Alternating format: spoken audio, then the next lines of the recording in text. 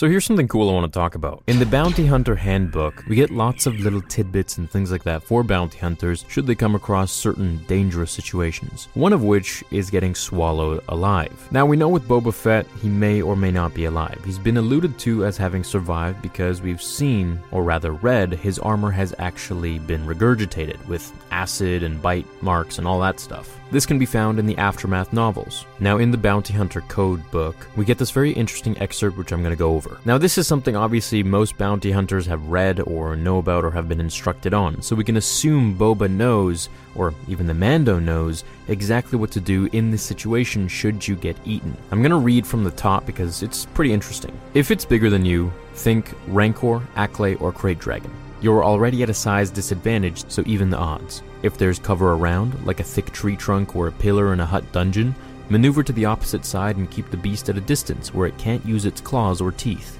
If you have a ranged weapon, go for the eyes or equivalent sensory organs. If that doesn't work, do everything you can to vanish from the monster's senses. Because most animals track by scent, you can mask your odor by emptying a smoke grenade inside your jacket, or rubbing carbine grease on your skin, or crack open a tin of rations and hurl it as far away from you as possible. Still not helping?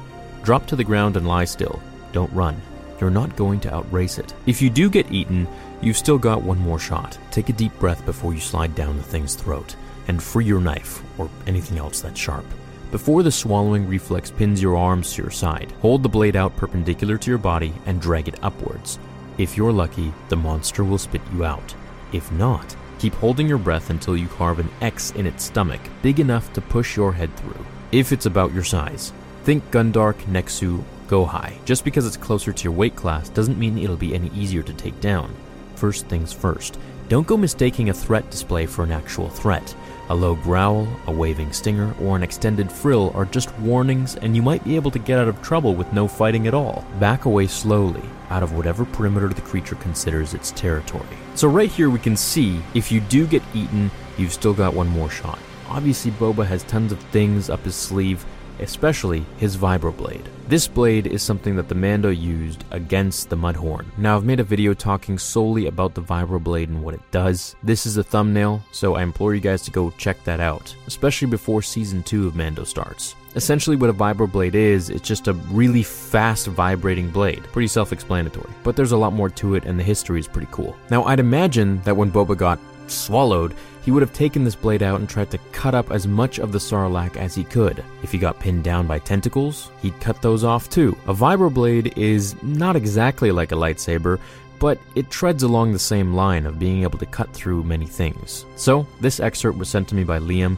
from the Bounty Hunter Code book, and I think it's something pretty interesting to cover. It makes you think just how exactly Boba knew how to get out of the Sarlacc. Let me know if you think we're going to see him in Season 2 for sure, or if you think Temuera Morrison is just reprising his role as Captain Rex. Thanks so much for watching, and let me know if you want me to cover more from the Bounty Hunter Code. See you all in the next video. Until then, remember, the Force will be with you, always.